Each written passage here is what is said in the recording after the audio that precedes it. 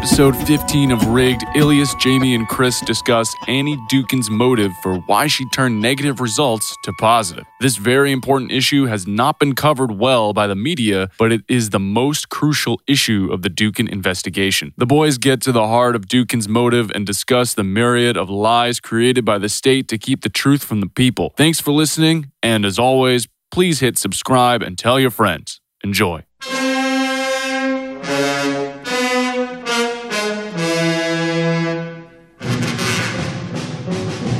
We wanted to talk about today was following up after the Dookhan interview with the Attorney General's office. We wanted to follow up I wanted to follow up. I think we talked about it earlier this week about Dookhan at the lab and what her motive was to do what she was charged with. She was charged with tampering with samples, and she was also charged with lying on her resume.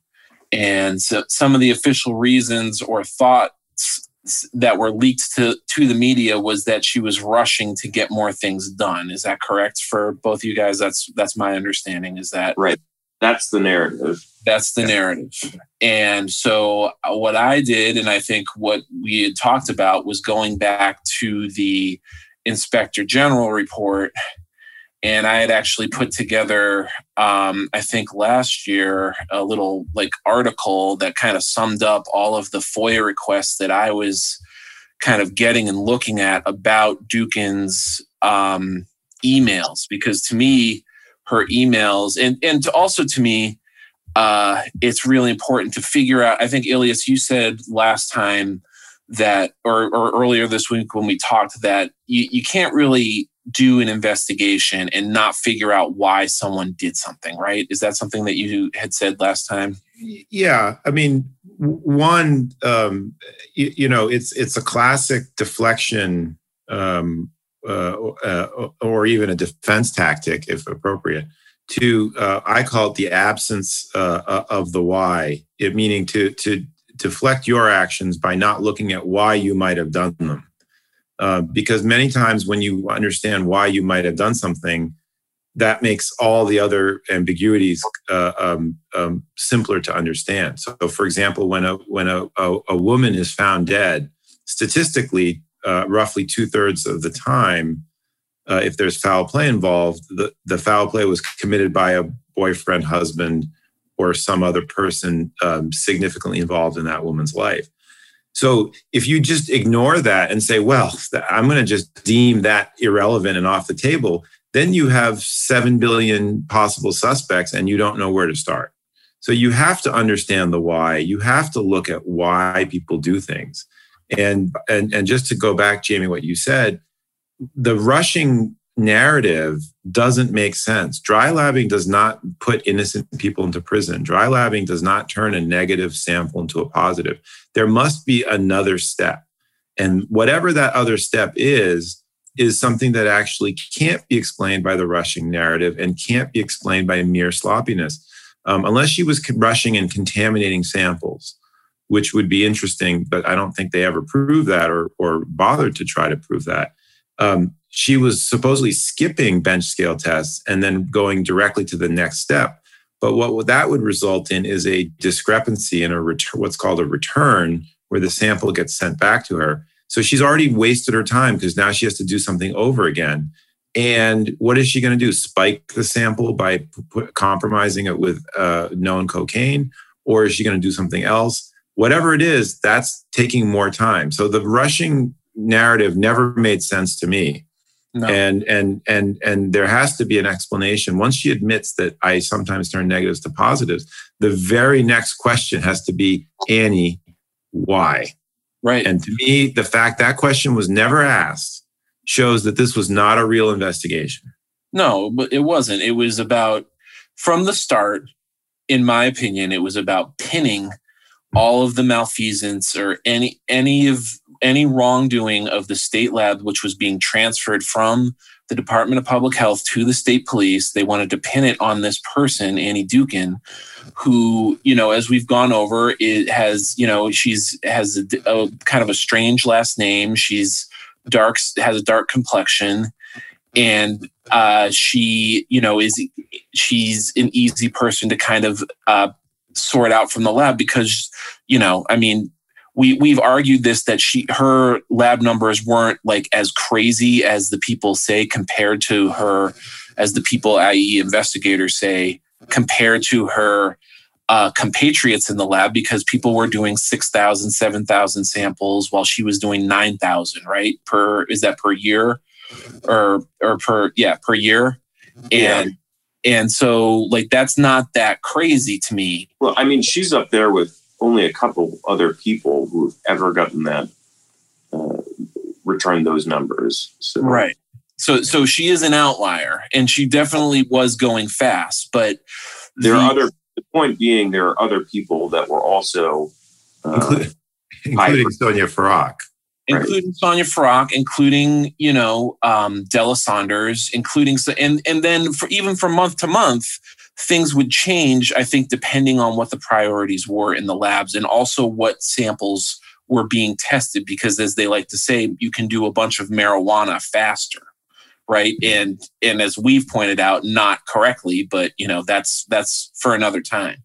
Yeah, if you don't put it in the machine, you can do it pretty quickly. Yeah, you do a microscope test and you just look at it and they look at the hairs and say, yeah, that's marijuana, which is ridiculous. But regardless, so Annie Dookhan so I'm going to just read from this article that I've written and have kind of sent out that hasn't gotten any traction. But in March of 2014, the Massachusetts OIG and its leader, Glenn Tuna, concluded an exhaustive, nearly 2-year investigation into the Hinton lab.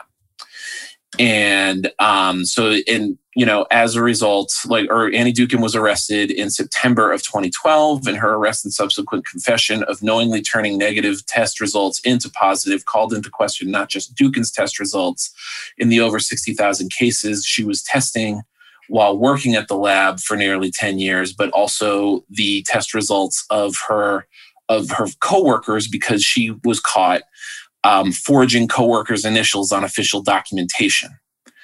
And so as they kind of went through the investigation, they came on page 113 and 114 of the report. I wrote, oddly, rather than investigating Dookhan's motives, on page 113 and 114 of the OIG report, Massachusetts had more to say about what Annie Dookhan surely was not doing. So here's what it says in the report. The OIG did not determine Dookhan's motives for tampering with her aliquots. However, the OIG finds that Dookhan's motive was not based on a zealous desire to convict criminal defendants, given that her percentage of negative findings was consistent with the percentage of negative findings of all other chemists. And is that a good point segue into the new OIG emails that we found? Yeah, that is a segue to that. But let's first start with what they say. This is damning the entire lab when they say this, because the natural question from that is, okay, all right, so she had the same average of negative samples. What was that average? 96% for the entire lab was positive. 96% of all the street drugs coming into that lab was positive for whatever drugs they were submitted to by the police. Now, Chris, please, do you have that email up and available that we had just found? Just 1 second. Let me just bring it. While I'm looking for this, I just wanted to say, again, the question why she was doing what she was doing, they could have asked her that when they interviewed her again, right? Right. The Attorney General's office brought her in, interviewed her about Farag. They could have asked, why did you do what you did? And they did not. No, they almost seemed completely disinterested in what she did. It was almost brought up in passing by her a couple of times, like when I did what I did or when I had my problems. It's like, Annie, why did you have those problems? Why were you doing that? That's the most logical question. This is a blind spot in why the government, as a general matter, fails to police itself, which is actually the very reason why we have an Office of Inspector General to begin with. And I notice in any police misconduct case, nobody ever asks why. Why did you plant evidence? Because you know the answer. It's to get a conviction. Right. I think people are naive if they think that there's any other reason. And that for that reason, investigators investigating law enforcement never ask, why did you do that? Because they know the answer. And if by the way, if you go around and take a census of every employee with that question, you're going to get the same answer. We want convictions. There's nobody out there saying, "Oh, I just call balls and strikes." There's nobody who subjectively thinks that that's what they're doing.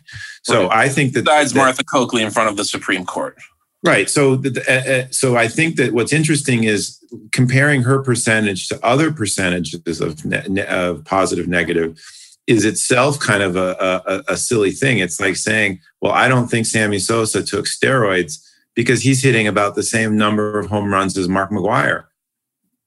That's a pretty dumb statement if you make that. And that's exactly what they did. They said everyone else is therefore innocent, and we're going to compare Annie Dukin's percentages, and they're similar. So therefore, she didn't have a guilty motive. Yeah. And just to clear that up for anyone who doesn't follow baseball from 20 years ago, Mark McGwire was also on steroids. So that's why that makes no sense, because you're comparing one baseball player who was on steroids to another baseball player who was on steroids who was hitting a ton of home runs. But okay, so I pulled up the email, and just speaking of dumb statements, on page 1 of the OIG's report, it says Dukin was a sole bad actor at the drug lab. ... The OIG found no evidence that Dukin tampered with any drug samples assigned to another chemist, even when she played a role in confirming other chemists' test results. So now pulling up this email, it's a correspondence between one of the lawyers in the Inspector General's office writing to the General Counsel, and they're describing a discussion they had with the consultants that they hired, Mike Wolf and Jack Mario. And one of the things that the consultants note is this looks like a chemist acting nefariously and, quote, helping the sample along by spiking it. So they found the context. What did they do? How did they find? So they're going back through records from the Hinton lab to try and identify instances where there were samples that were run through the GCMS machines multiple times. And so then after they identify those, they're trying to look for odd cases that don't look right. And so these consultants said the sample doesn't feel right. He thinks this is weird. It's unlikely that the chemist would be able to ultimately clean up the sample that nicely, even with an extraction. So again, I've explained this before, but sort of out of ordinary course, if there was a weak sample, maybe a residue that was left on like a pipe or inside a needle, like sometimes there wouldn't be enough of the drug on there in order for the GCMS to pick it up. So then it'd be sent back to the primary chemist, and they would try and get a more purified sample. But in any event, in this particular instance, it's run multiple times. So the original chemist is Sasha Haynes. He then sends it to Michael Lawler to run on the GCMS machines. It comes back negative. And then for whatever reason, Annie Dukin becomes involved, and they run it several more times. And eventually it comes out perfectly cocaine. And so the assistant general counsel asked the consultant if a perfect peak looks like a standard would look. He said yes, but he also said that it's unlikely that this sample would have been able to be cleaned up this nicely. So essentially they have evidence that either Sasha Haynes spiked it or Annie Dukin spiked it. But regardless, I mean, like, even if, like, best case scenario for the government, it was Dukin. However, there's still that portion of the OIG's report where it said they found no evidence that Dukin tampered with any drug samples assigned to another chemist, even when she played a role in confirming another chemist's test results. So like one of those propositions is clearly not true, and they had the evidence. And potentially both are not true. Right. And I think both, and I think that is the reality, that both are not true, because number one, how did they go through every other chemist test to, like, how did they determine that she didn't mess with another chemist's thing? Did she just say it? Like, what's the methodology? Or they went through a random sampling and found no, how can you tell, number one, that she did not mess with another chemist's aliquots or tests? You can't. There's no way to do that. That's number one. But since they didn't determine her motive, they wouldn't, there's no way of saying, oh, well, she didn't do this because she wasn't motivated. I mean, I think what they're saying is she wasn't motivated to help prosecutors, so she wouldn't just randomly go into other chemist samples and mess with them, But a couple other interesting points. One is the date of this, and I think that was presented a problem for the official narrative, because that was from 2004. Is that right, Chris? Right. And so I think, yeah, it's a little head scratcher, because the narrative that we're told was, well, Dukin maybe was rushing more at the end. Maybe we can blame this on Melendez-Diaz, which, by the way, the fact that the government tried to pass some of this on Melendez-Diaz is sort of rich in irony, given that they fought Melendez-Diaz precisely to avoid the types of headaches that they have now encountered, which is to have chemists testifying under oath. But this was in 2004. Second thing, this what we're talking about here is a drug test involves a comparison of a known standard to the sample. So here we're talking about mishandling of the sample. Previously, we've been talking about what they were doing with the standard. And what's interesting is in both of these parallel operations, I hear the phrase cleaning up. And I want to know, I'd like someone to present me with a manual that tells me how you clean up a sample, because I'm very curious how you clean up a standard that you don't tell people about. And then in the meantime, you clean up samples that you're not supposed to be doing either. And so there's this dark art that seems to be intertwined with the entire process. And I'd like to hear, I understand that there's concentration issues when you make an aliquot. I get that. And presumably that's what separates a new chemist and a bad chemist from an experienced chemist or a good chemist. But nevertheless, what is this cleaning up process that seems to be taking place in the shadows that we never otherwise would have heard about? Well, they say cleaning up, and I say tampering. What's the difference between cleaning up? What is cleaning up, and how is cleaning up not tampering? Those questions are the ones that need to be resolved. Like if there's not, as we explained last time, something like an equipment malfunction where you can tell that the GCMS injector needle was broken, right? Why don't they just call the sample a negative? Right. And why do they keep retesting and retesting and remember the Ilias, that one that you had from Kate Corbett in the fall, late summer, early fall of 2011, where they did it 5 different times. Again, how is that rushing? Or that's other people in the lab. Why do they keep retesting negative samples? Well, so this is a good point, I think, to just reiterate the quick points of my client's case. So my client was convicted and was sentenced to 2 years and a day for possession of cocaine, when in fact it was a crushed up nut. It was cashew. And what's interesting is Annie Dukin was the primary on his sample, and she got it. And by the way, this was, I believe, before Melendez-Diaz, so we can't blame that. And she puts it into, she may have dry labbed it, we don't know. But she puts it into a standalone GC machine, which is an oddity in and of itself because it doesn't generate an electronic record. All it does is spit out a piece of paper.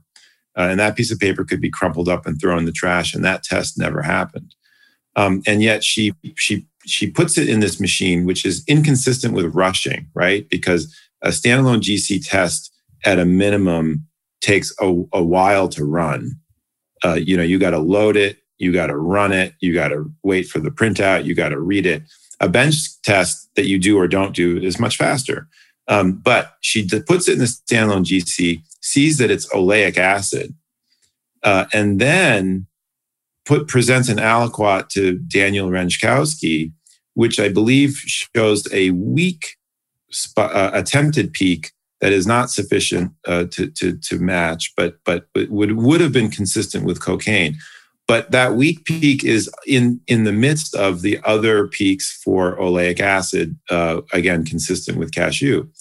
Renzkowski returns it, even though there's no log file or discrepancy log generated, which is a huge red flag for this lab.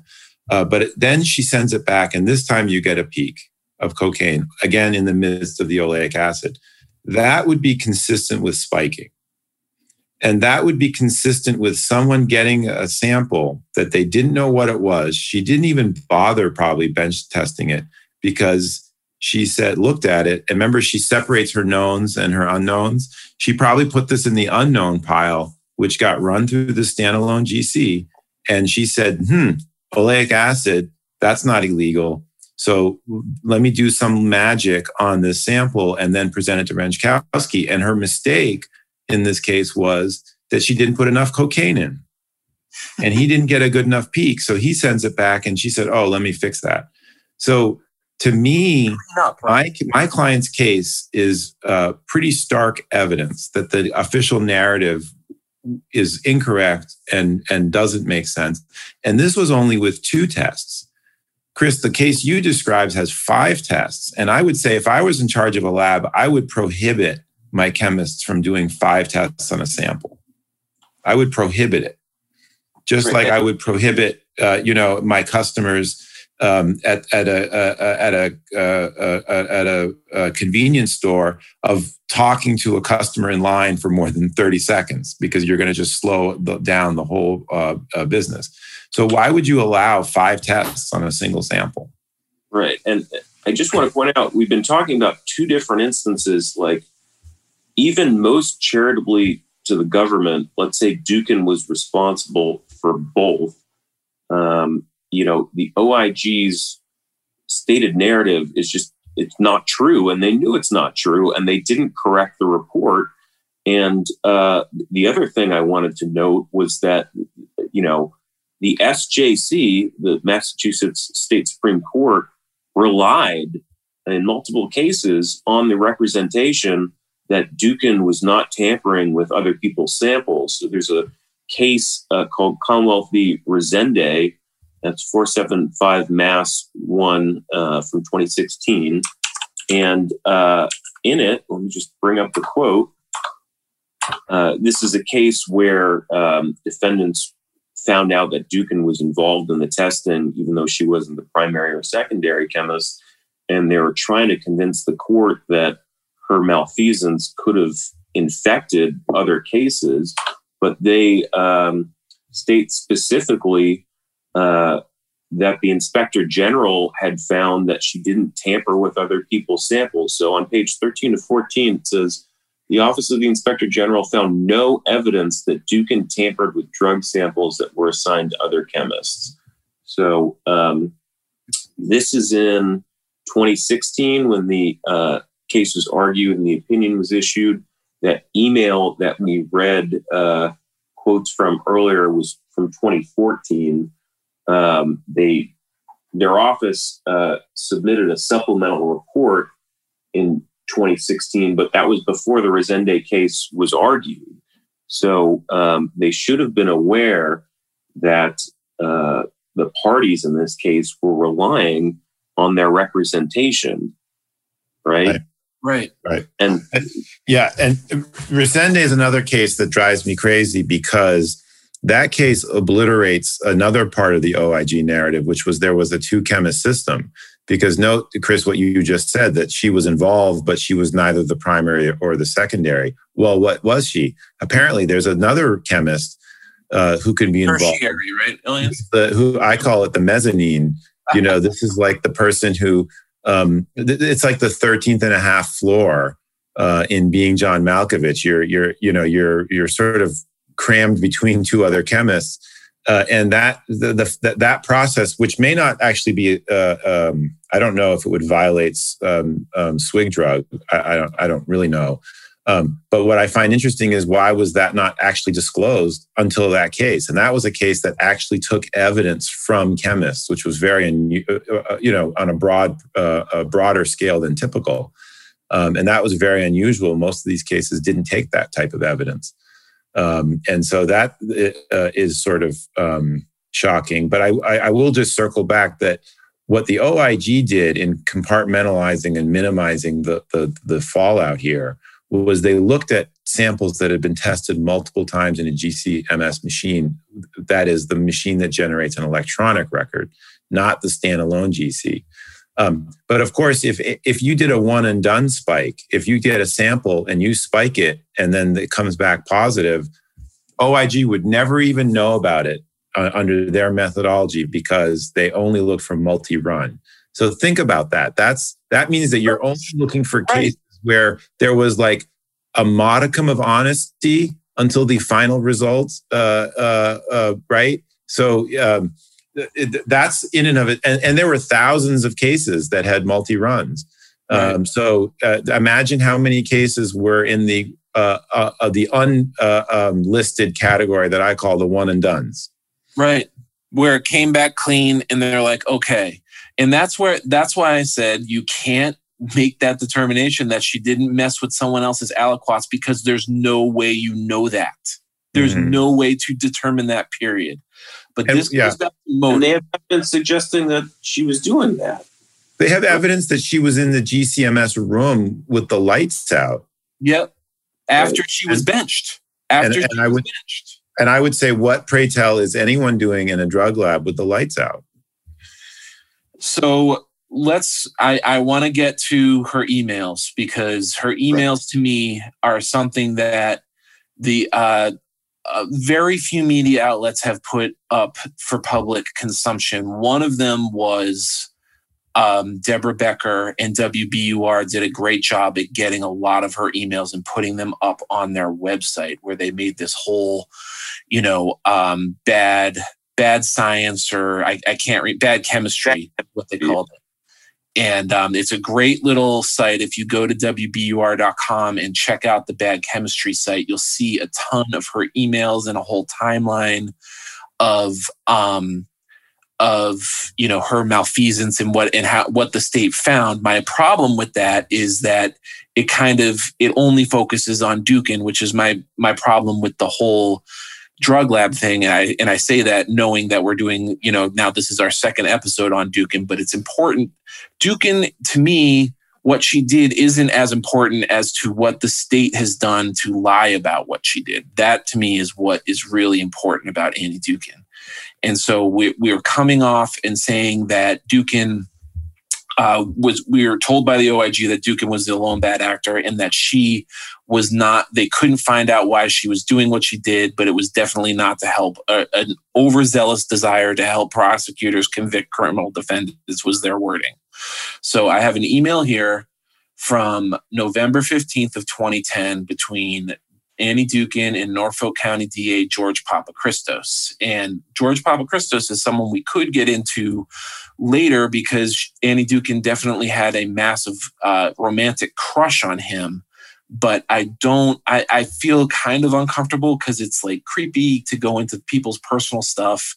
And also she was having a lot of emotional issues at the time. But regardless, here is what it says. It says, "You're the best. Hey, stop and breathe. Oh, please, no apologies needed. You were wicked busy and I hated to bother you. This is what I get for taking work with me on my vacay. Anyways, as for the case, with a lot of coordination, tremendous amount of work, and late nights and mornings, we have success. Dave Solit charged him with trafficking Class B and armed robbery. Jeremy Bucci has him in custody for Class A narcotic and SZ school zone violation. Steve Butts charged with Class B and possession of a firearm. Chris Bader and I did a lot of work and bumped it federally because it involved the Postal Service and Homeland Security. Bucci was more than happy to hand over the files to me. And to top it all off, of the week of Halloween, the defendant, or quote, a real winner, was charged with rape and sexual assault of a minor. Now that hit my heart closely, and for that, he needs to be locked up and throw away the key.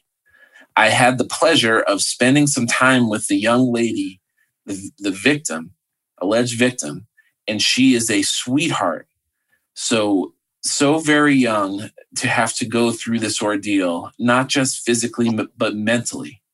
Needless to say, definitely will be making a lot of friends in the federal pen named John. Ha ha. Thanks for getting back to me. Happy Monday. Hope all is well. Would you relax, please, with like 10 E's? That email right there has so freaking much in it that's Duke into Papa Christos. That's Duke into Papa Christos. Yeah, I mean, so there are multiple issues, but certainly a forensic chemist, the only issue in a case is whether or not the sample in front of you is a drug or not, right? And so they shouldn't be, we talked about double-blind methods earlier. Certainly, they shouldn't be compelled to find that a drug is a drug because of other facts and circumstances in a case, right? Because it's just bias. Aside from that, though, it seems like I'm assuming she violated a sequestration order, because I don't know how she would possibly get in touch with an alleged victim in a case unless they were just sitting outside a courtroom, just in the hall, waiting to be called, right? And so at the beginning of a court case, the judge says, you're all sequestered, do not talk with each other, again, because it can influence your testimony. So, saying, dude, like, how the fuck did she bump a case to a federal indictment? Like, why is a chemist working late nights to do that? Yeah. Right. Well, I mean, there's one possibility, which is that nearly everything that Annie Dookhan said could be not true. And she is somebody who has obviously comfortable blurring the line between truth and falsehood. And I believe, but I don't know this for sure, but Jamie, you would know, that one way she wormed her way in to with Papa Christos was by passing herself off as having Greek heritage, which she didn't have. And to pull that off, she actually probably spent more time boning up on Greek than she did on chemistry. And so this is somebody who I think has personal issues that I don't want to speculate on, but that led her to say things that were full of grandiosity that may not have been true. So who knows what in that email was true, other than the fact that she might have been working late nights, but to what end and why? Because it doesn't sound like any of these were complicated drug cases, but who knows? But right there, she wanted to not only get like that, but take all of that away. Okay, maybe she was lying out of her ass and trying to be impressive. But think about it. Like, why was she so motivated to convict this person? She says it all right there. She worked her ass off to take that guy off the streets, right? In part because he was accused of a crime, which, I mean, that to me is a sex crime, which, that to me is a sort of a giant neither here nor there, because it has nothing to do with the drug allegation. And the defendant is innocent until proven guilty. And you have no idea. So why is that in any way factoring into your decision making? It's why is it even on her radar? How does she know all that about this case? It's clear that she's working with the prosecutors. And I'll give you another email because Norfolk County is where all of the when she got busted for taking 90 samples out of the evidence locker without what got this whole case started was her doing that. All of those samples for Norfolk County. And here is her, Laura Martin, an ADA from Norfolk County, emailing Annie Dookhan on January 18th of 2012, which was when she was supposed to be benched and just a few months from being fired. Annie, thanks for the speedy reply. You're the best. Fortunately, I scared blank, the defendant, into pleading out to guilty for 1 year. HOC suspended for 2 years. Thought you'd love to know defense attorneys get very concerned when the Commonwealth has certs in lab packets, ... Thanks again, Laura. Why does she give a shit? Why does she care if defense attorneys are scared? Well, what's interesting is, Chris said the only live issue, there are a few issues. There's the identity of the defendant, and there's the identity of or the facts constituting possession or intent to distribute. But beyond that, the only live issue is, was it illegal narcotics or not? And so I think you see a glimpse into the source of the problem here. The lab certification and quote packet, which we now know discovery packets were woefully inadequate and incomplete, or sometimes not present.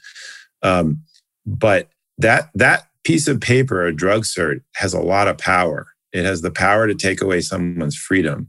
And I think that somebody like Annie Dookhan and maybe some of these others who seem to enjoy that flirtation with power recognize pretty quickly that piece of paper you can control that piece of paper, and so that's, I think, the fulcrum of the problem here is that this is way too much unregulated power that was given to people who were essentially unsupervised.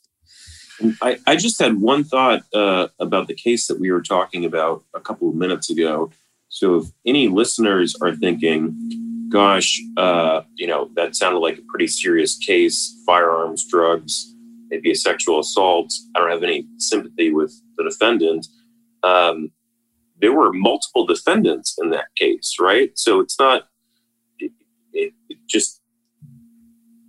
just throwing one guy under the bus potentially because we've heard the police make some accusations against him, but cases can involve multiple people whose culpability is really up for the jury to decide. It shouldn't be really based upon a forensic scientist, forensic chemist who wants to throw all of them in jail. Right. It could be, for example, this is, Chris, is this not a common fact pattern that you get somebody, you arrest somebody who has large enough quantity of drugs that they could be charged with trafficking, and the person in the house with them that may have been helping them do whatever they were doing, weighing things, bagging things, is the girlfriend. Yeah, or a lot of times it's like two people in a car. One guy may have no idea that there's cocaine in the trunk and like a firearm in the glove compartment, but just because it was the firearm was close enough to him where he could have reached it, they charge him. Right. They overcharge. That's a methodology. You overcharge everybody, and then you start picking off plea deals one by one. And so, right. So I think that's a good point, that the taint would go beyond just the one person to potentially other people that we don't even know anything about. So here is this one really from March 10th of 2011 from a prosecutor, Deborah Payton, now Deborah Curley, for Norfolk County, who, to say that she is, to me, she embodies what was wrong with these relationships between chemists and prosecutors, because she knew full well that these chemists were rooting for her, and she played into that big time. This to me, I mean, you guys are less shocked about this stuff than I am, because I kind of stare at it wide-eyed, where you guys might be a little more jaded than me. But this, to me, I was just, when I saw this, I'm like, what the anyways, "Oh kids," in all caps. This was from Deborah Payton to Daniel Rinkowski and Annie Dookhan. Not just Dookhan, but Rinkowski too. "Oh kids, this jackass has until March 28th, 2011 to change his plea. Otherwise, he can go meet blank, another person that they work together with in prison, another defendant these chemists and prosecutor worked to get convicted in prison following our last guilty verdict," in parentheses, Annie and Della, attributing the conviction of that defendant to Annie Dookhan and Della Saunders. "Detective Billy Ward," parentheses, "my favorite detective, was out of work injured because of this incident for over a month. So I have a personal vendetta against him, exclamation point. I'll keep you posted, 5 exclamation points." Well, I mean, Chris, I'll let you react to that as somebody who I mean, like, the defense attorney, of this information about what's going on in the case before they get the sample or afterwards, right? Like, it just introduces extreme amount of bias, right? She's telling them that she has a personal vendetta and that this guy injured a cop. Like, what else? So as you put yourself in the chemist's shoes, and I've said this repeatedly, if you're a chemist, if you're Dan Rinkowski and you're running this and it comes up negative, oh my God, I'm going to be responsible for getting a guy who injured a police officer off the streets because I didn't find the proper verdict for my crazy, I mean, obviously they don't think she's crazy, but this ADA who is saying that this person is a danger to society. There's right. No, like, that is a complete, there's no, like you said, Chris, that goes beyond bias. It's like you're doing a danger to society if you don't find the right verdict. So then science is totally thrown out the window. And also, by the way, with the advent of body cameras, we now know that a lot of times when cops say they were injured and a defendant was responsible for it, that just isn't true. So right. I mean, we don't have a way to go back and look at these cases to try and figure that out, but we're increasingly finding that what the police write down and later becomes part of the case just is not factual. Right, and I know people in the general public kind of roll their eyes when they hear the word bias, right? Because that's a pretty nebulous word. But let me put it to very concrete terms what bias is. A number of years ago, they did an experiment where they took several hundred previously matched fingerprints, and they sent those fingerprints back to the original examiner. But this time, they didn't make any suggestion about which fingerprint needed to match which other fingerprint, nor did they say which is the exemplar and which is the latent. The FBI, right? I believe so. They reversed them. And what they found is that there was a significant percentage of fingerprints that came back with different results, meaning no match. So what that means is that and fingerprint science is generally accepted, and we're told that you have one and only one unique fingerprint, and nobody else has that and can't be matched unless you're the person who held the weapon or whatever. And what it turns out is there's a little bit of a room for fudging. And if you're not told which way to fudge, you don't know to fudge it that way. Well, what we found out in this case is that what Martha Coakley said to the Supreme Court was wrong. This is not a machine. We can't have robots doing lab work. We have human beings. And apparently human beings, if they don't like the result, can test the sample multiple times. They can, quote, clean it up. they have a bag of tricks that they can use to change that result. And guess which way they're going to change the result when they're told that the prosecutor has a vendetta or the person is a rapist or a cop injurer. Right. Every time, like 96% of the time. So here's an email from January 13th of 2012. I mean, I won't read all of the emails that I have, but again, because it's important, because it's not just Annie Dookhan. Again, this is to Annie Kahn, I guess Annie Dookhan's superhero name. Is that it? She changed her name. That was her maiden name. Her maiden name, I know. She was telling people she was divorced when she wasn't.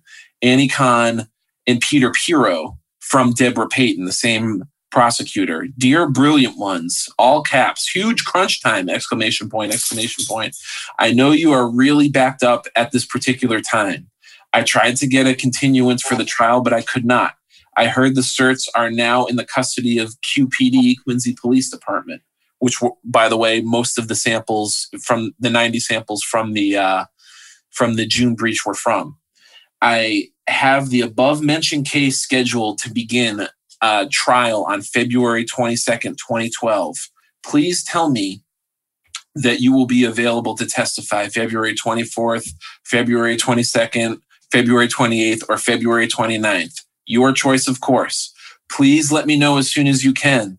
These are very, all caps, very bad guys, and the judge almost released them from custody yesterday. Please, caps, please send the lab packets at your earliest convenience. All caps, thank you millions, Deb Payton. What more needs to be said? Right. And these are very bad guys. Like, that's right. And Jamie, I mean, that's a nice sort of teeing up for the issue, which is with the June breach and the OIG's inability to construct a motive, which is that the volume. I've always been amazed that the high volume number of chemists, including Annie Dookhan, are looked at only from the supply side, just not to sound like an economist, but never from the demand side, right? Anyone who has been around the block once knows that it's supply and demand, right? So why is Annie Dookhan testing a large number of samples? Well, one reason is because prosecutors are hounding her to test a large number of samples. And why are prosecutors hounding Annie Dookhan? And I think if she's malleable, that could be a reason. If she's accessible in a way that I think it creates too informal of a barrier between chemists and prosecutors, that's another reason. I mean, prosecutors shouldn't be having these sort of open heart email dialogues with lab chemists. They shouldn't. There should be sort of more than an arm's length relationship. Same thing with Sonia Farrick. Like, why is this one chemist analyzing more cocaine samples than anyone in the history of the lab? Oh, it turns out she was a recreational cocaine user before becoming a drug lab chemist. Right. So the high volume has never been actually studied the right way, which is what are the factors that led to the high volume, and so that would be not just that you had a high volume, but why did you and how? How is that even physically possible? And what were the drivers? That should have been looked at, and that would have led right to the different district attorney's offices. One other point, really quickly, there's a interesting thing that happened in 2012 that has never received any media attention, which is that the Commonwealth, through the governor's office and Norfolk DA's office and Department of Public Health, put together a lab outreach plan. And this was really to get ahead of the media on this issue and to reach, because they knew they were going to make disclosures. Create the narrative, which they obviously did. And I'm guessing that we're reading, when we read these emails and or read the excerpts from the OIG, we're actually reading from the lab outreach strategy. But that there was no transparency there.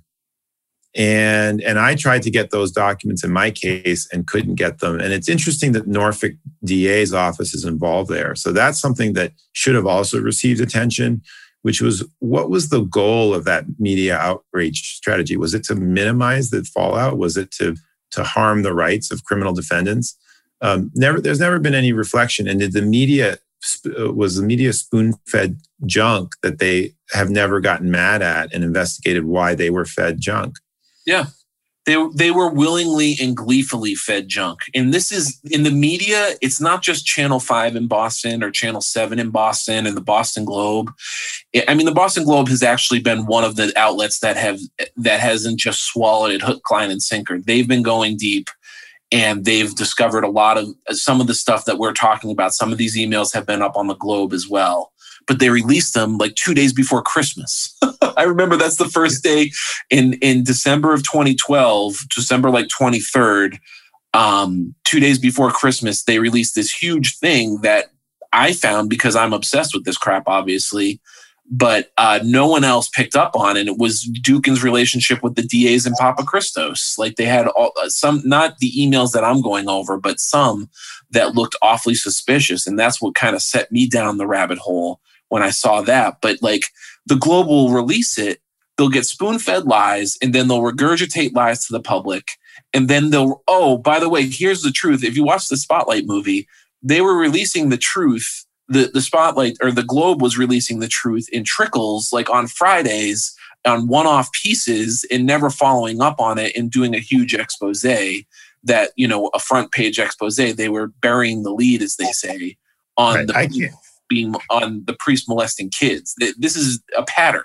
Right. I can't give the Globe high marks here because, one, what you said, that these have been sort of, I think, controlled releases. Two, I think even the Papa Christos reporting is really fueling a narrative that's a sleight of hand, right? The fact that there's some titillating facts about Annie Dookhan makes you not think about the actually shocking facts that we now know that were taking place in both labs that had nothing to do with Annie Dookhan. Three, there was sort of some race baiting. The Globe was leading the charge of scaring the public about having Annie Dookhan convictions overturned. And look at all the scary people, many of whom are not white, that are going to be back in your community rampaging. And I think that was irresponsible reporting on the part of the Globe. And then finally, there was a video piece that I took interest in my case, because it involved a similar fact pattern of someone who was caught possessing something that wasn't drugs, but maybe was trying to convince other people that it was drugs. And the wording used to describe that person as a low-life creep who and a double crosser, who then double-crossed people and then got double-crossed. And it was sort of all done with like a chuckle and a smirk. And that video has been, by the way, since taken down. You can't find it. And there's never been any like reporting by the Globe about its own reporting or why it reported things wrong, because its source was the government, right? Its source for all of this it wasn't defense attorneys.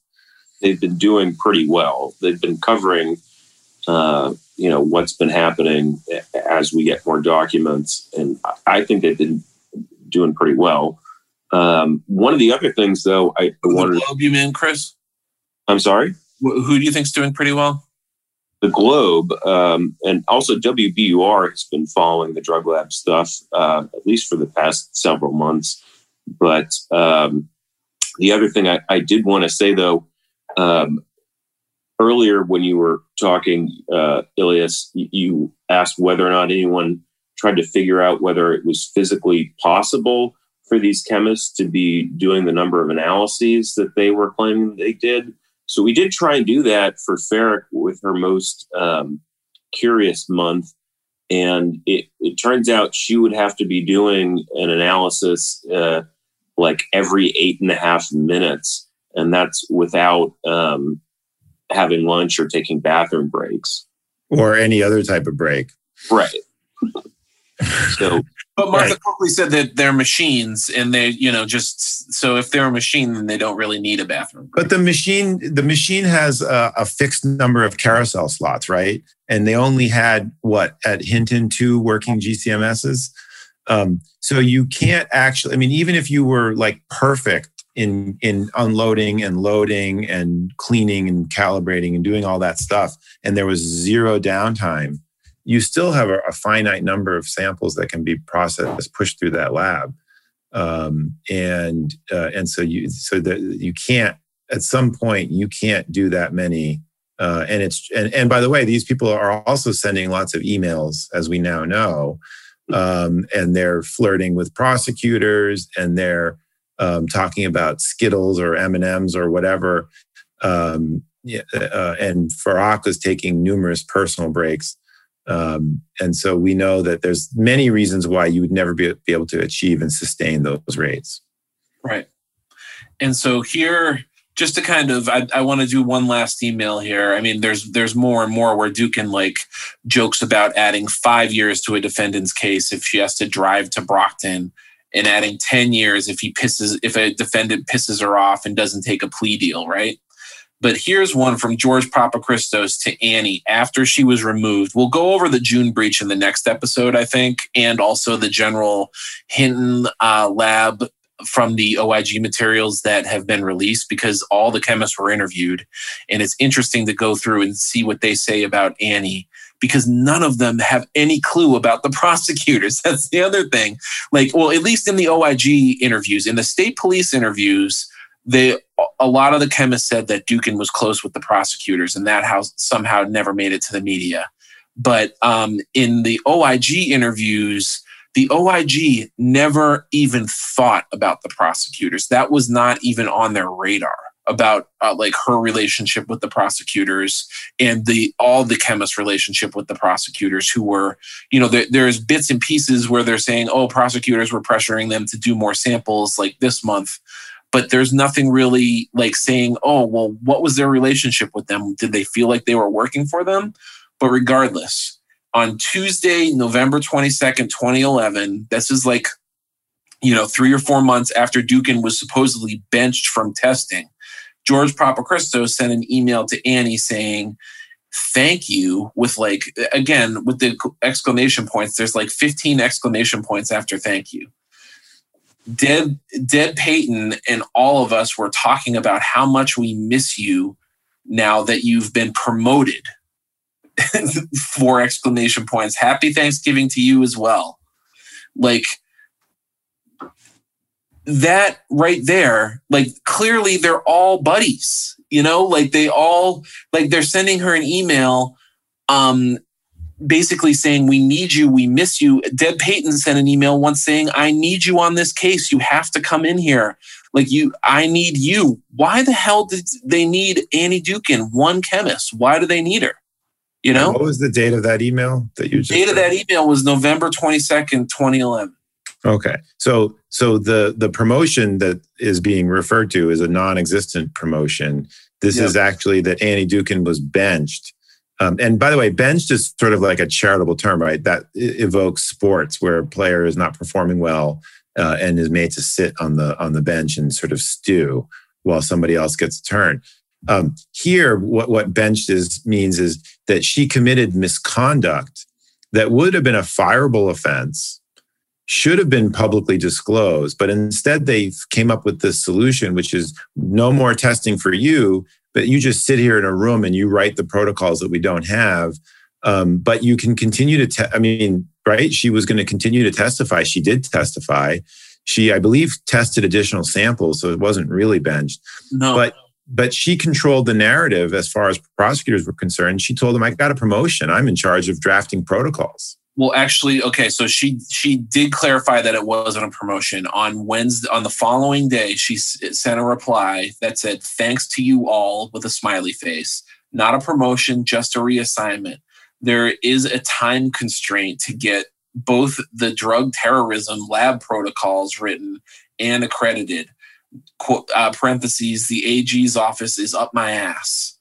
I have temporarily taken the role of medical and drug advisor for Boston and South Shore.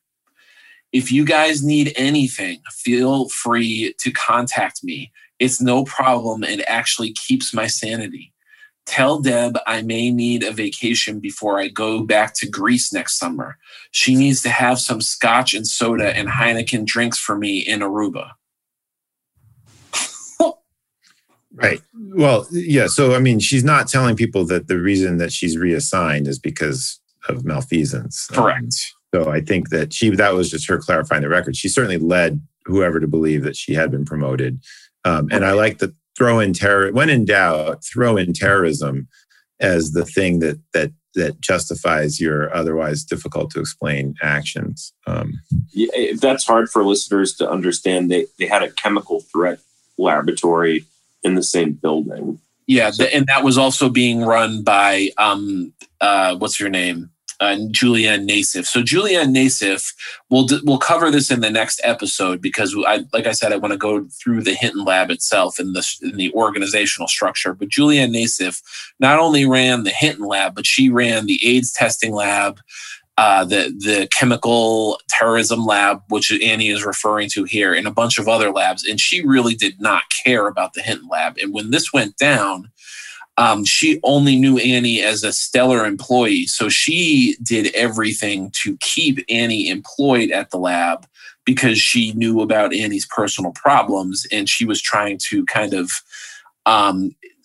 slide her over to one of her other labs to keep Annie, who she thought was a stellar employee. But as the investigation went on as to what Annie was actually doing there, I think she saw the writing on the wall and started working her out the door. Right. And we should mention Ms. Nassif was also in charge of the Amherst lab. Correct. She's sort of, 0 for 2 in drug labs, but. And you couldn't be more 0 for 2 than that. That's 0 for 2 striking out on 3 pitches with the bat on your shoulder. All right. Well, so, go ahead. What were you going to say? No, I was just going to say it's a sort of a good point to stop at because, I mean, that captures it. It's 2 of the worst run labs possibly in America. Right, that we know of. Oh, and, and something else I want to go over, Chris. Someone from Canada sent this drug lab an email from a Canadian drug lab asking if they actually use a fume hood and use basic equipment for testing. They were asking these labs, basics of chemistry and chemical analysis for drug testing. So I think could be a much bigger problem is what you're saying. Right. I think it could have international implications. And if you think in Mississippi they're doing anything different, I highly doubt it. But anyways, that's going to be for a different show. But for now, like you said, I think that is a good time to start. Anything else to conclude, guys? No, I think this was fun. Okay, this was fun. Great. All right. So as always, thank you for listening to the Rig Podcast. Please do subscribe and give us a comment on wherever you get your podcasts. And we will see you next time. Thank you. Thank you for listening to the Rig Podcast. If you enjoyed this episode, make sure you subscribe so that you can get the latest episodes right when they come out.